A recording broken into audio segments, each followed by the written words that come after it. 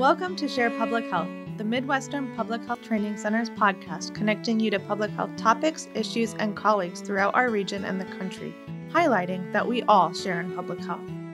Thank you for tuning in to this 10-part series on health equity. Over the course of this series, we will discuss a broad range of topics connected to health equity. For additional resources and information, be sure to check the podcast notes or visit mphtc.org/healthequity.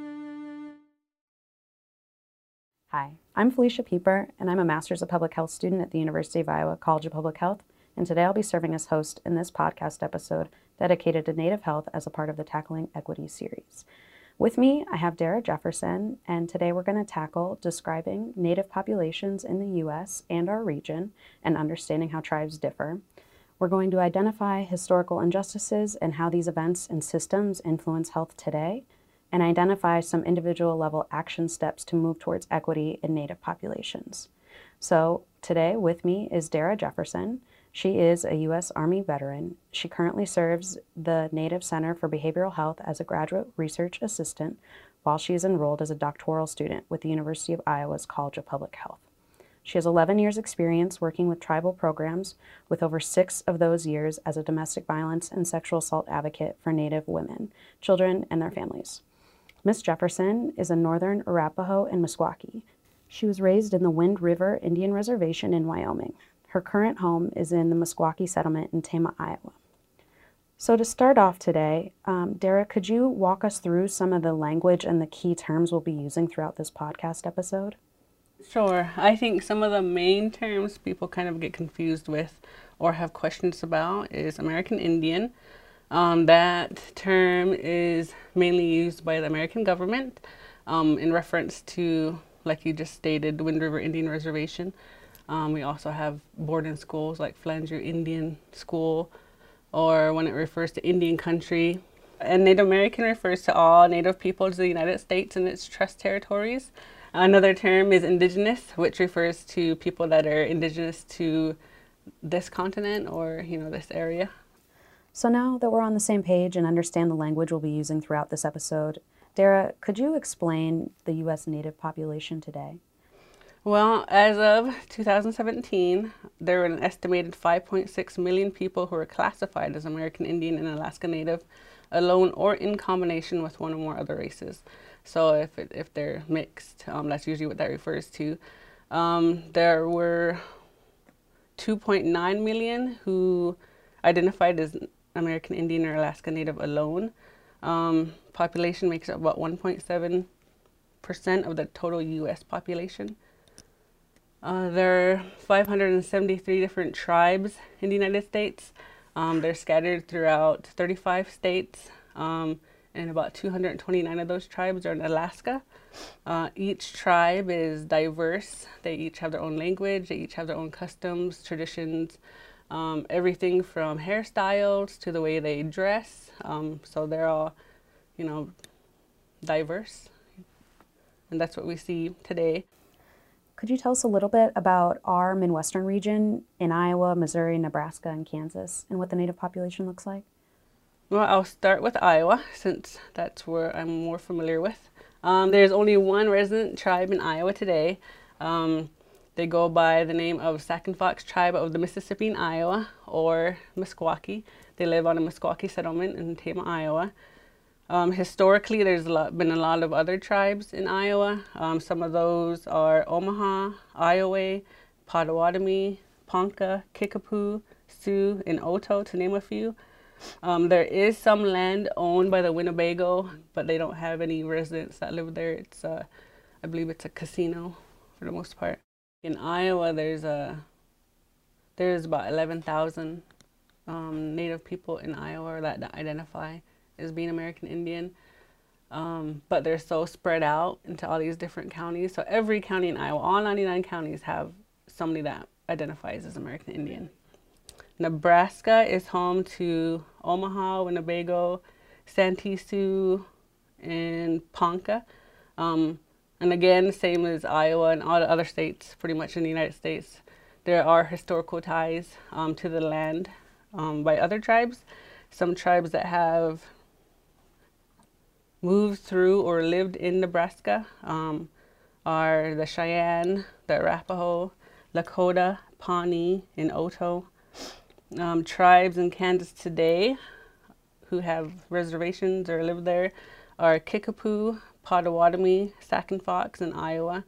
Again, some of the original inhabitants of that land are the Arapaho, Comanche, Kanda, Kiowa, Missouri, Osage, Oto, and Pawnee tribes. There are no federally recognized tribes today in Missouri.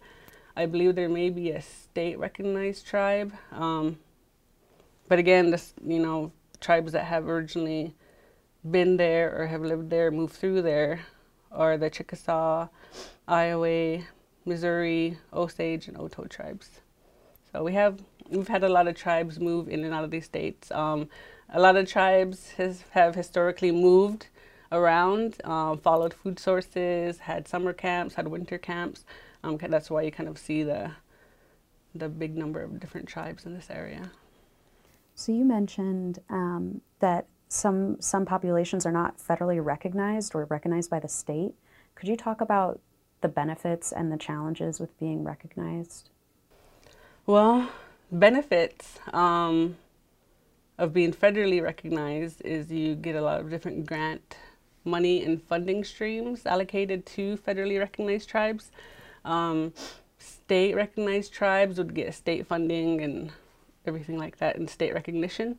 So there are a lot of benefits. It also creates a lot of tension, I think, for some of the natives who aren't able to be enrolled in those tribes. So enrollment is something, or is a topic that a lot of tribes are discussing today. The issue of blood quantum, how much native blood a person has, is usually one of the factors that weighs in whether somebody is enrolled or not. And when you say enrolled, does that refer to on the individual level, or are we talking about groups of people being enrolled and recognized? No, that's at individual level. So usually enrollment comes through, it depends on the tribe, but parents are able to enroll their children as long as they meet a certain blood quantum for that tribe, and then meet whatever other criteria that tribe holds. Every tribe has their own criteria. Every tribe is sovereign, they're their own sovereign nation. They will have their own constitution and rules and policies that go by what enrollment means. So take Meskwaki, for example. They are patrilineal, so the fathers, if they are enrolled, are able to enroll their children as long as they meet the other criteria, such as blood quantum. My tribe of Northern Arapaho, both the men and the women, so the mothers and the fathers, are able to enroll children. We also have to meet a blood quantum for that tribe.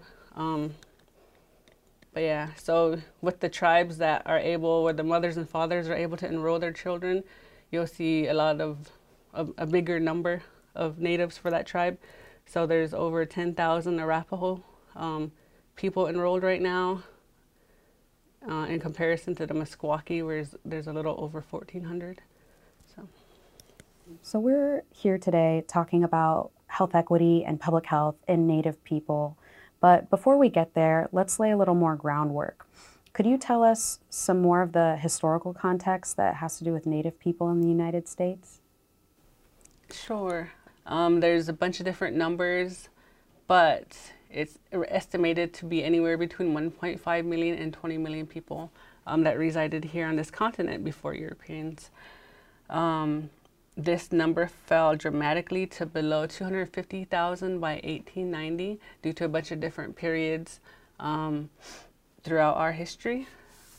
The proliferation of European colonies created a dominant presence on the North American continent and America's east coast. So the eastern tribes were really affected by this. These colonies acquired Indian lands under the so-called Discovery Doctrine and signed treaties with the tribes. A lot of tribes lost their lands to these treaties. And a lot of these treaties they didn't understand because of the language differences. 1828 saw the removal reservation and treaty period. So as the U.S. population and military strength grew, so did the U.S. government's pressure on eastern tribal nations to move west, resulting in forced migration. Seeking to obtain more Indian land, the government embarked on an aggressive military campaign throughout the West, relocating tribes to Indian reservations. In general, reservations were established through treaties which required Indians to trade large tracts of land for the continued right of self-governance under the protection of the United States. So this period saw, like I mentioned before, a lot of those treaties that tribes didn't understand. A lot of them were forced upon tribes. Tribes were threatened. Tribal leaders were misled into signing various treaties. So we lost a lot of land, and with the reservation period, you saw a lot of tribes that were moved from their homelands. So lands that they have lived for centuries of years. You know, they've adapted to the land, they adapted to the food that was provided by that land. Native people's spirituality was tied to the land that they were from. And so being forced to move away from that land, they lost a lot of that along their way. There was also a lot of massacres that occurred during this period, a lot of different wars that occurred during this period.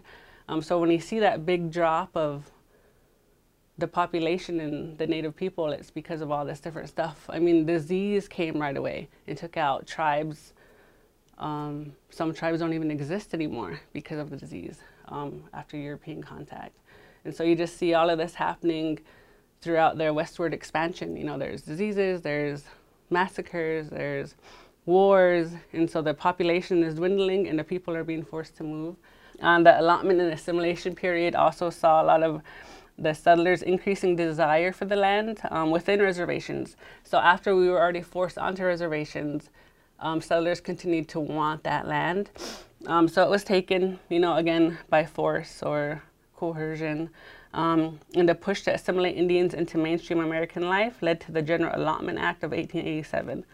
This act, also known as the Dawes Act, dictated the forced conversion of communally held tribal lands into small parcels for individual Indian ownership. More than 90 million acres, so nearly 2/3 of the reservation land, were taken from tribes and given to settlers, and most often without compensation to the tribes. And then in 1887, you have the allotment and assimilation period. And in that period, you saw the boarding school era, where tribes were, or children were taken from tribes, usually by force, and placed into different boarding schools throughout the U.S. There are about 100 different boarding schools. One of the first ones is the Carlisle Indian School, which was ran by General Pratt. And his mindset then at that time was to kill the Indian, save the man. So what you saw in a lot of these different boarding schools wasn't to educate us, but it was to try to take the Indian out of the Native students. They weren't allowed to speak their language. They had to cut their hair. They weren't allowed contact with their families. They were disciplined very harshly. There are a lot of different reports of the abuse that happened in these boarding schools. Children in boarding school suffered from malnourishment. They were beaten. They were forced to do heavy labor. In the 1960s, a congressional report found that many teachers still saw their role as civilizing American Indian students, not educating them. The report said the schools still had a major emphasis on discipline and punishment. So you're going to see a lot of what happened during the boarding school era manifest into what now becomes health disparities. We'll touch on that a little bit later, but I just really wanted to point out how important this period was in the development of Native population today. In 1934 to 1945 was an Indian reorganization period. The federal government, under the Indian Reorganization Act of 1934, ended the discredited policy of allotment. It began to restore Indian lands to tribes and attempted to help tribes reform their governments. The federal government created programs and projects to help rehabilitate Indian economic life. In 1945 to 1968, you saw the termination period. where Congress decided to terminate federal recognition and assistance to more than 100 tribes. So throughout our history, the government played a major part of shaping in who we are today. A lot of it wasn't great history. In determination period and the relocation period, in addition to the loss of millions of acres and valuable natural resource land, another strategy the government used was to move Native people from reservation land to urban areas. That they promised them jobs, a different way of life, education, technical assistance, stuff like that. But this also removed tribal people from their culture. What culture and traditions Native people were able to hold on to and take with them to these different reservations. Reservations have a bunch of different issues that urban Indian areas don't see, and urban Indians have a lot of different issues that reservation Indians don't see. And I think a large part of that is that disconnect from their tribal cultures and tribal lands. 1968 to 2000 is a self-determination period. A resurgence of tribal government involvement in federal government development ended the determination era and prompted the development of a policy of self-determination and self-governance. Tribal governments were then able to manage many federal programs serving Indian people. From 2000 to the present day, you'll see the nation-to-nation period. Tribes progressively utilize federal policy and their own economic success to strengthen their nations. So while we went through all of these different terrible periods in our history, today you see a lot of different tribes trying to strengthen their nations using their economic pull. So using their sovereignty to build casinos, or using their sovereignty to claim the natural resources that are on their lands, and use all those funding that comes from them, and use all of the resources and money that comes from that to feed back into the tribal programs. So just take, for example, most tribes have their own language program. So language revitalization is happening. The Meskwaki community has their food sovereignty initiative, where you're seeing a lot of traditional foods being brought back into our everyday life. So the food sovereignty initiative is reintroducing a bunch of different strains of plants that haven't been seen in this area. This program, they'll host like recipe nights, or they'll have different feasts for the tribe. So the last one was like the Hunter's Feast, where they made dishes that are historical to the tribe that not a lot of people really make anymore. Just trying to reintroduce that, the game meat, some of the corn recipes. So you're seeing a lot of that within the tribes now. Throughout our history too, you also saw a lot of the mistrust starting to build within Indian communities. A large loss of language, traditions, and cultural customs. You saw a large loss of connection to tribal areas and traditional food sources, abuse, substance abuse. So now that we have a better understanding of some of the history and the events that have happened to Native people in the United States, how do some of those events affect health that we see today?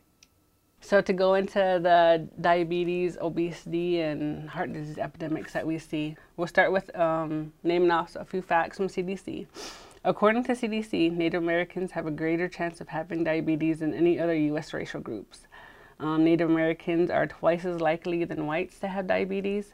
American Indians and Alaska Natives now have the highest diabetes prevalence rates of all racial and ethnic groups in the United States. More than 16% of the members of this population have been diagnosed, compared to 8.7% of non-Hispanic whites. There's a bunch of different factors that contribute to the high rates of diabetes in our population. They include like genetics, environmental, and behavior issues, which may include a genetic predisposition toward insulin resistance, exposure of fetuses to hypoglycemia during pregnancy, sedentary lifestyles, obesity, and effects of living in environments that are stress-producing from both a social and physical standpoint. Native Americans no longer had access to the foods that they had traditionally eaten in the pre-reservation era, which included wild game, berries, other fruits, and root vegetables. And so, as is true for Americans of all ethnic groups, American Indians and Alaska Natives now consume a diet that is highly processed. Foods are higher in fat and higher in sodium, added sugars, and dietary cholesterol. As part of moving Native people to reservations, the government said that they would, quote unquote, kind of take care of us. So there's a lot of different programs that they tried to create to implement that. So when we were moved to reservations, at first they started out really big. They were really huge tracts of land. And as I said before, like settlers wanted more and more of that land, and the U.S. population grew. So what they wanted and what they took was mainly like the good land. And so what we were forced to move on to was land that you couldn't grow crops on, land that was barren, land that we really couldn't sustain that way of life, especially for the tribes that relied on crops. And then a lot of the Plains Indians who tended to follow like the buffalo herd, or, you know, they followed their food sources. They weren't able to move around like that anymore to find their food. So that really affected them. The loss of the buffalo herds was one of the most devastating events to happen to Native people. A lot of the tribes in the Plains area are, you know, they're not really great for growing anything, but like in Nebraska and Iowa, you see a lot of corn being grown. Wild rice is still grown in a lot of different tribal areas. So with the, you know, like I talked about before, with the tribal economics getting a little bit better nowadays, that's something that tribes do look into, is trying to be more self-sustainable as far as creating and growing their own food. There's a big push for the government to move Indians away from their reservations into urban areas. So you see huge populations of urban tribal communities. You see it in Minnesota, over in the Bay Area, they have a large population. Up in Seattle, they have populations. So you just see huge Native communities in these different cities, and they're like communities. They didn't just move there and then they got spread all over. I mean, I'm sure some of them have, but a lot of them today live in one area, you know, of that city. I mean, because I lived on a reservation, so that wasn't a part of like what I knew about, and I didn't really live in any cities. Living in Wyoming, there's not many cities near us, so I wasn't aware of that until I moved to Iowa and started. I was a domestic violence and sexual advocate for about 7 years with the Meskwaki tribe, and through that experience is where I learned more and more about the different natives in this area and then in urban areas and what kind of issues that they face. Could you give us examples about some of those differences? Oh, well, you know, like the connection to the land, connection to who they were, I suppose, connection to their language. I think a lot of it, okay, so I kind of talked a little bit about how tribes are spiritually connected to their lands. And through that forced migration and as we were forced onto reservations, we lost a lot of that. But then when Indians moved into urban areas, they lost even more of that, because whatever little bit that we held on to, or a lot that we held on to, depending on the tribe, you know, the house of a tribe varies too from different tribe to different tribe. Some are huge and some have stayed really, really connected into their, like take for example, Navajo. They're huge. They're the largest tribe in the U.S. And they were able to stay generally in their homelands that they were from, so down south. So they're able to stay connected to a lot of their ways. Whereas some other tribes, like, you know, the Meskwaki, they originally came from the East Coast, they made their way here. And so they've adapted to this area for the most part, really well, I would say.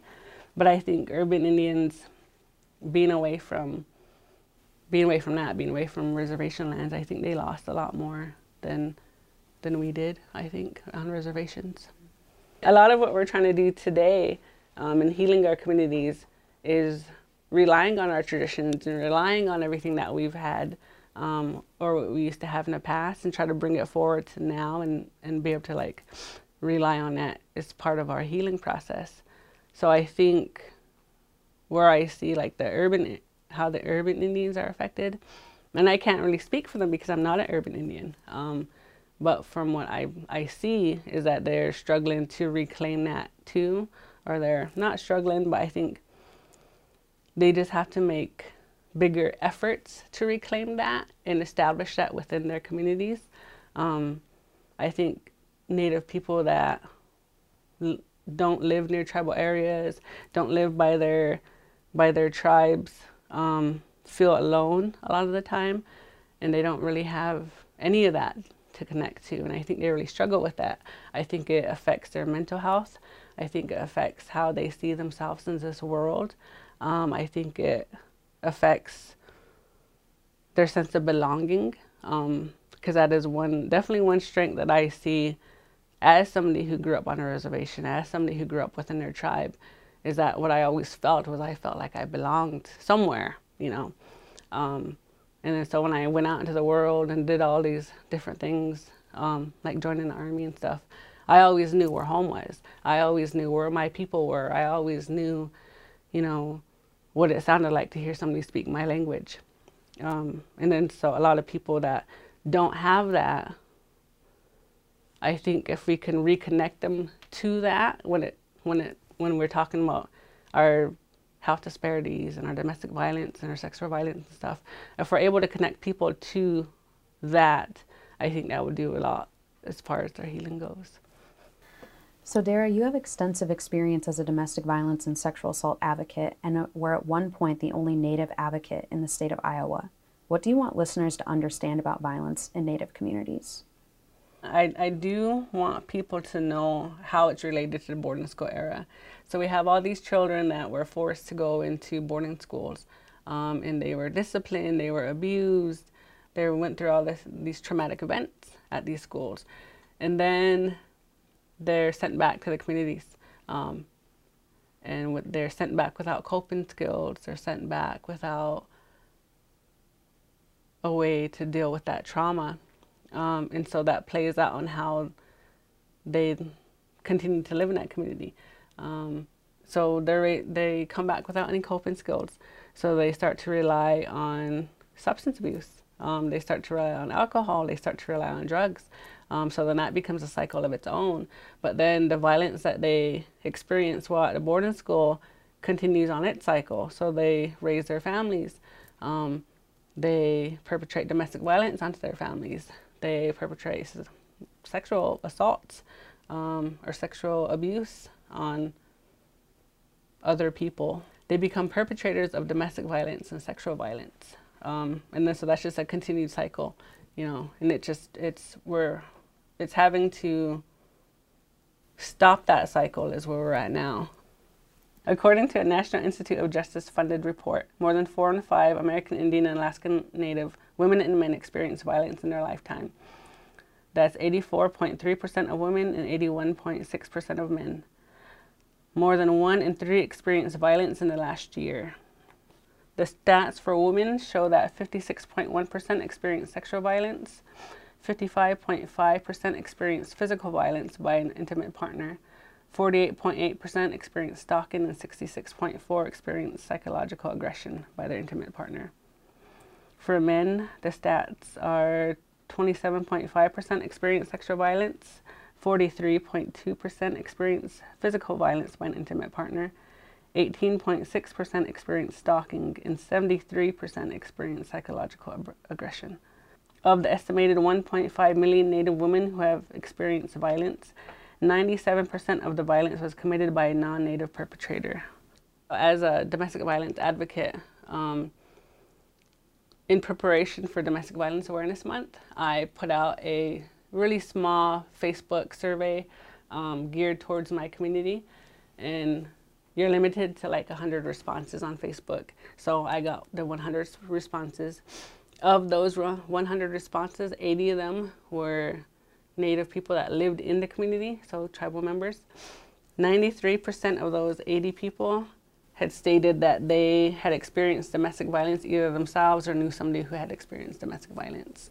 So I think those numbers kind of match like what all these different reports show is that about 90, a large part of Native people experience violence.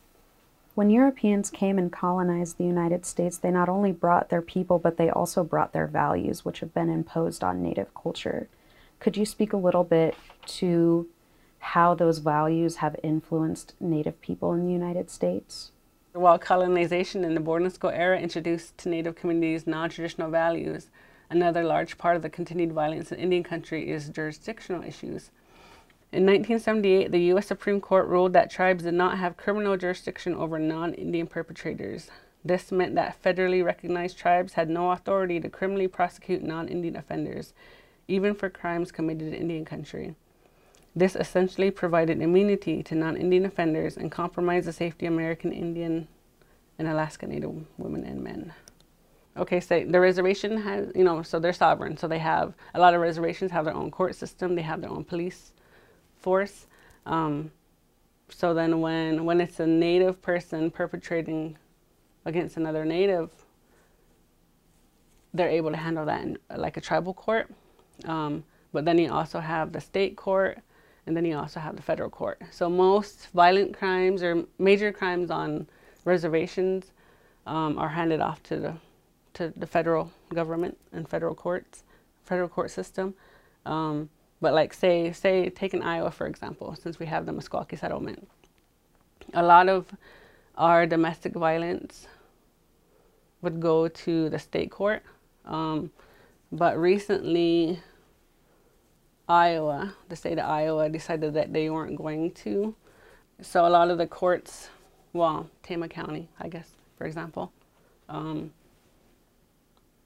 refused to prosecute any crimes that occurred on the settlement. So even if it was something that happened at the casino, and the tribe wanted to send it to state court, or the county court, I suppose, they would refuse to prosecute. So then DCI, I don't know what the status is now, but I know when I was still an advocate, they had refused to test like the rape kits that were coming out of the Meskwaki Nation or Meskwaki community. So I mean, there's just a lot of different jurisdictional issues that still need to be resolved. I mean, especially like specifically when it comes to the state of Iowa. I'm sure all of the other states have their own problems too, but I'm familiar with Iowa, I guess, yeah, so I don't know. Could you talk a little more about what your work looked like when you were an advocate? What would you do on a daily basis? In Iowa, we have 7 different culturally specific programs for domestic violence and sexual assault. The program that I worked for was Native specific, and so we were a statewide program. So then being the only Native advocate in Iowa, I had to like travel wherever I was needed for the most part. And I also did a lot of statewide training, trying to train other advocates in these mainstream programs on how to serve the Native population. As an advocate, we did a lot of training. So there's only 2 of us. So what we did on a daily basis changed from day to day. A lot of our responsibility was serving victims of domestic violence, sexual violence, and human trafficking, stalking, dating violence. So whoever would come to our door, we would serve them as best we could with the services that we could provide.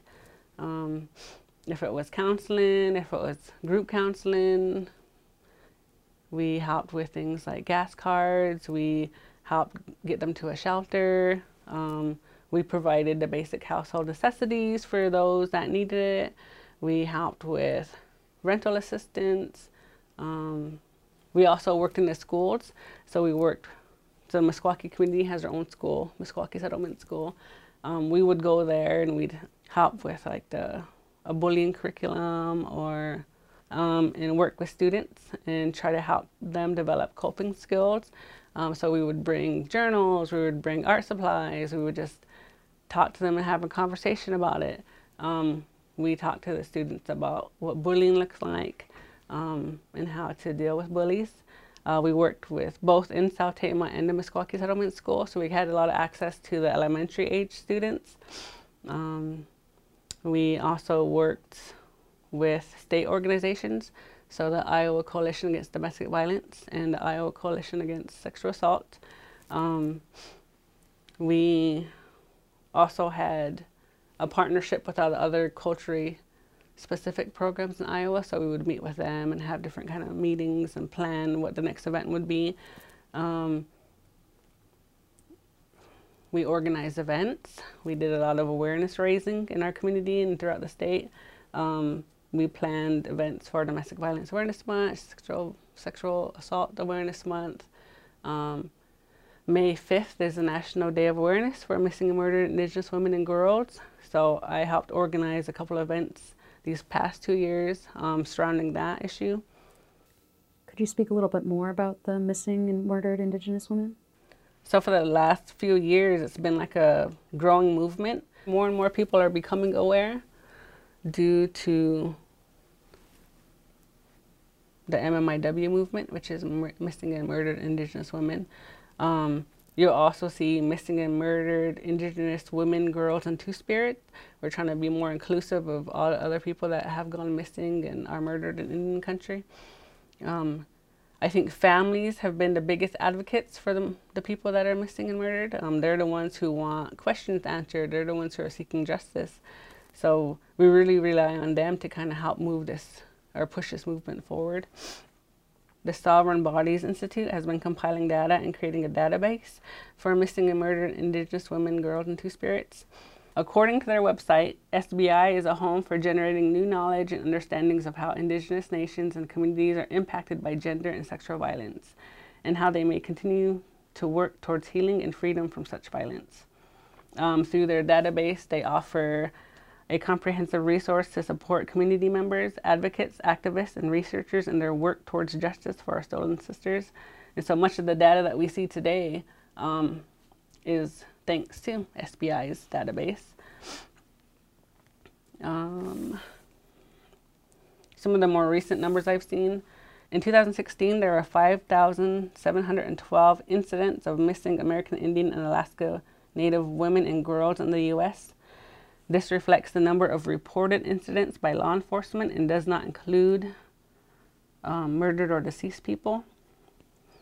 And of the 5,712 cases of missing and murdered Indigenous women and girls, only 116 were logged into the Department of Justice database. So that just kind of provides you a brief overlook of like what we're dealing with as far as not getting attention that I think this issue needs. The CDC reported homicide as the third leading cause of death for American Indian and Alaska Native girls ages 1 through 19, and the sixth leading cause of death for American Indian and Alaska Native women ages 20 to 44. The rate for missing American Indian and Alaska Native women is 4.2 times higher than that for white women. And this is only, a lot of the information that we have probably doesn't reflect the number of people that are actually missing and or murdered that are American Indian. The identity of the person is sometimes inaccurate, so it's like you'll see that today. You know, you'll see people listed as Asian or Hispanic when really they're American Indian. So we're not even able to count those. You know, the people that aren't recorded as American Indian. So I think that kind of shows the inaccuracies for the numbers. And then, but in Iowa specifically, the Meskwaki Nation has a missing person of their own. In January of 2015, Rita Papaki went missing, and she has yet to be found. It's an ongoing case anyway. They don't release all the information on it just because it's still an open case. They respond to the tips that they still receive and try to work with the community and find injustice. But I know, like just from my personal experience, I've been trying to help the family as much as I can, as far as like raising awareness on the issue, on the fact that she's still missing. I want to try to give them a voice if they want to speak out at different events, and and just remind people that she's still out there and that her family is still waiting for her. So we've learned a lot today about historical events and current issues facing Native people in the United States. For the public health practitioners and public health students that are listening, what are some concrete steps that you'd like them to take to move towards inclusion and closing the health equity gap in Native communities? I think there's a huge need for public health research and interventions to be tailored to Native communities, and they need to be found at all levels. So like the individual level, community level, policy level, a lot of that work is still needed. I think researchers and funding agencies must involve the Indigenous communities. So we, just to keep in mind that we're the experts of our own communities, and that we need to have a hand in our own healing, I think is important. And I think we're also needed to, public health colleges need to recruit Indigenous students, so that way we can work in our communities at this level. And then I'd encourage students to learn more about the tribes in your area, wherever area they're from, and encourage other students and colleagues to do the same. So what would you want our listeners to know about Native people in the United States? That we're still here, despite what they may have learned about us through the media or, reports that they may have read, that our communities are thriving. We're doing our best to make sure that our communities are healing, and we're doing a lot of good work out there. So I think, the more that people are involved with us, the more that they'll learn that. So, yeah. Thank you. Thank you for talking with us today. At the beginning of this episode, we shared that there were 573 tribes in the United States as of 2017. Since recording, we've seen new numbers that as of January 2020, there are 574 tribes in the United States. Thank you for joining us today. Special thanks to Rima Afifi, Ann Crotty, Alejandro Scotto, Paul Gilbert, Casey Ginn, Mike Honig, Kathleen May, Felicia Pieper, Melissa Richland, Hannah Schultz, and Lori Wachner. Theme music for Share Public Health is composed by Dave Hoeing and Roger Heilman. Funding for this webinar is provided by the Health Resources and Services Administration. Please see the podcast notes for an evaluation and transcript.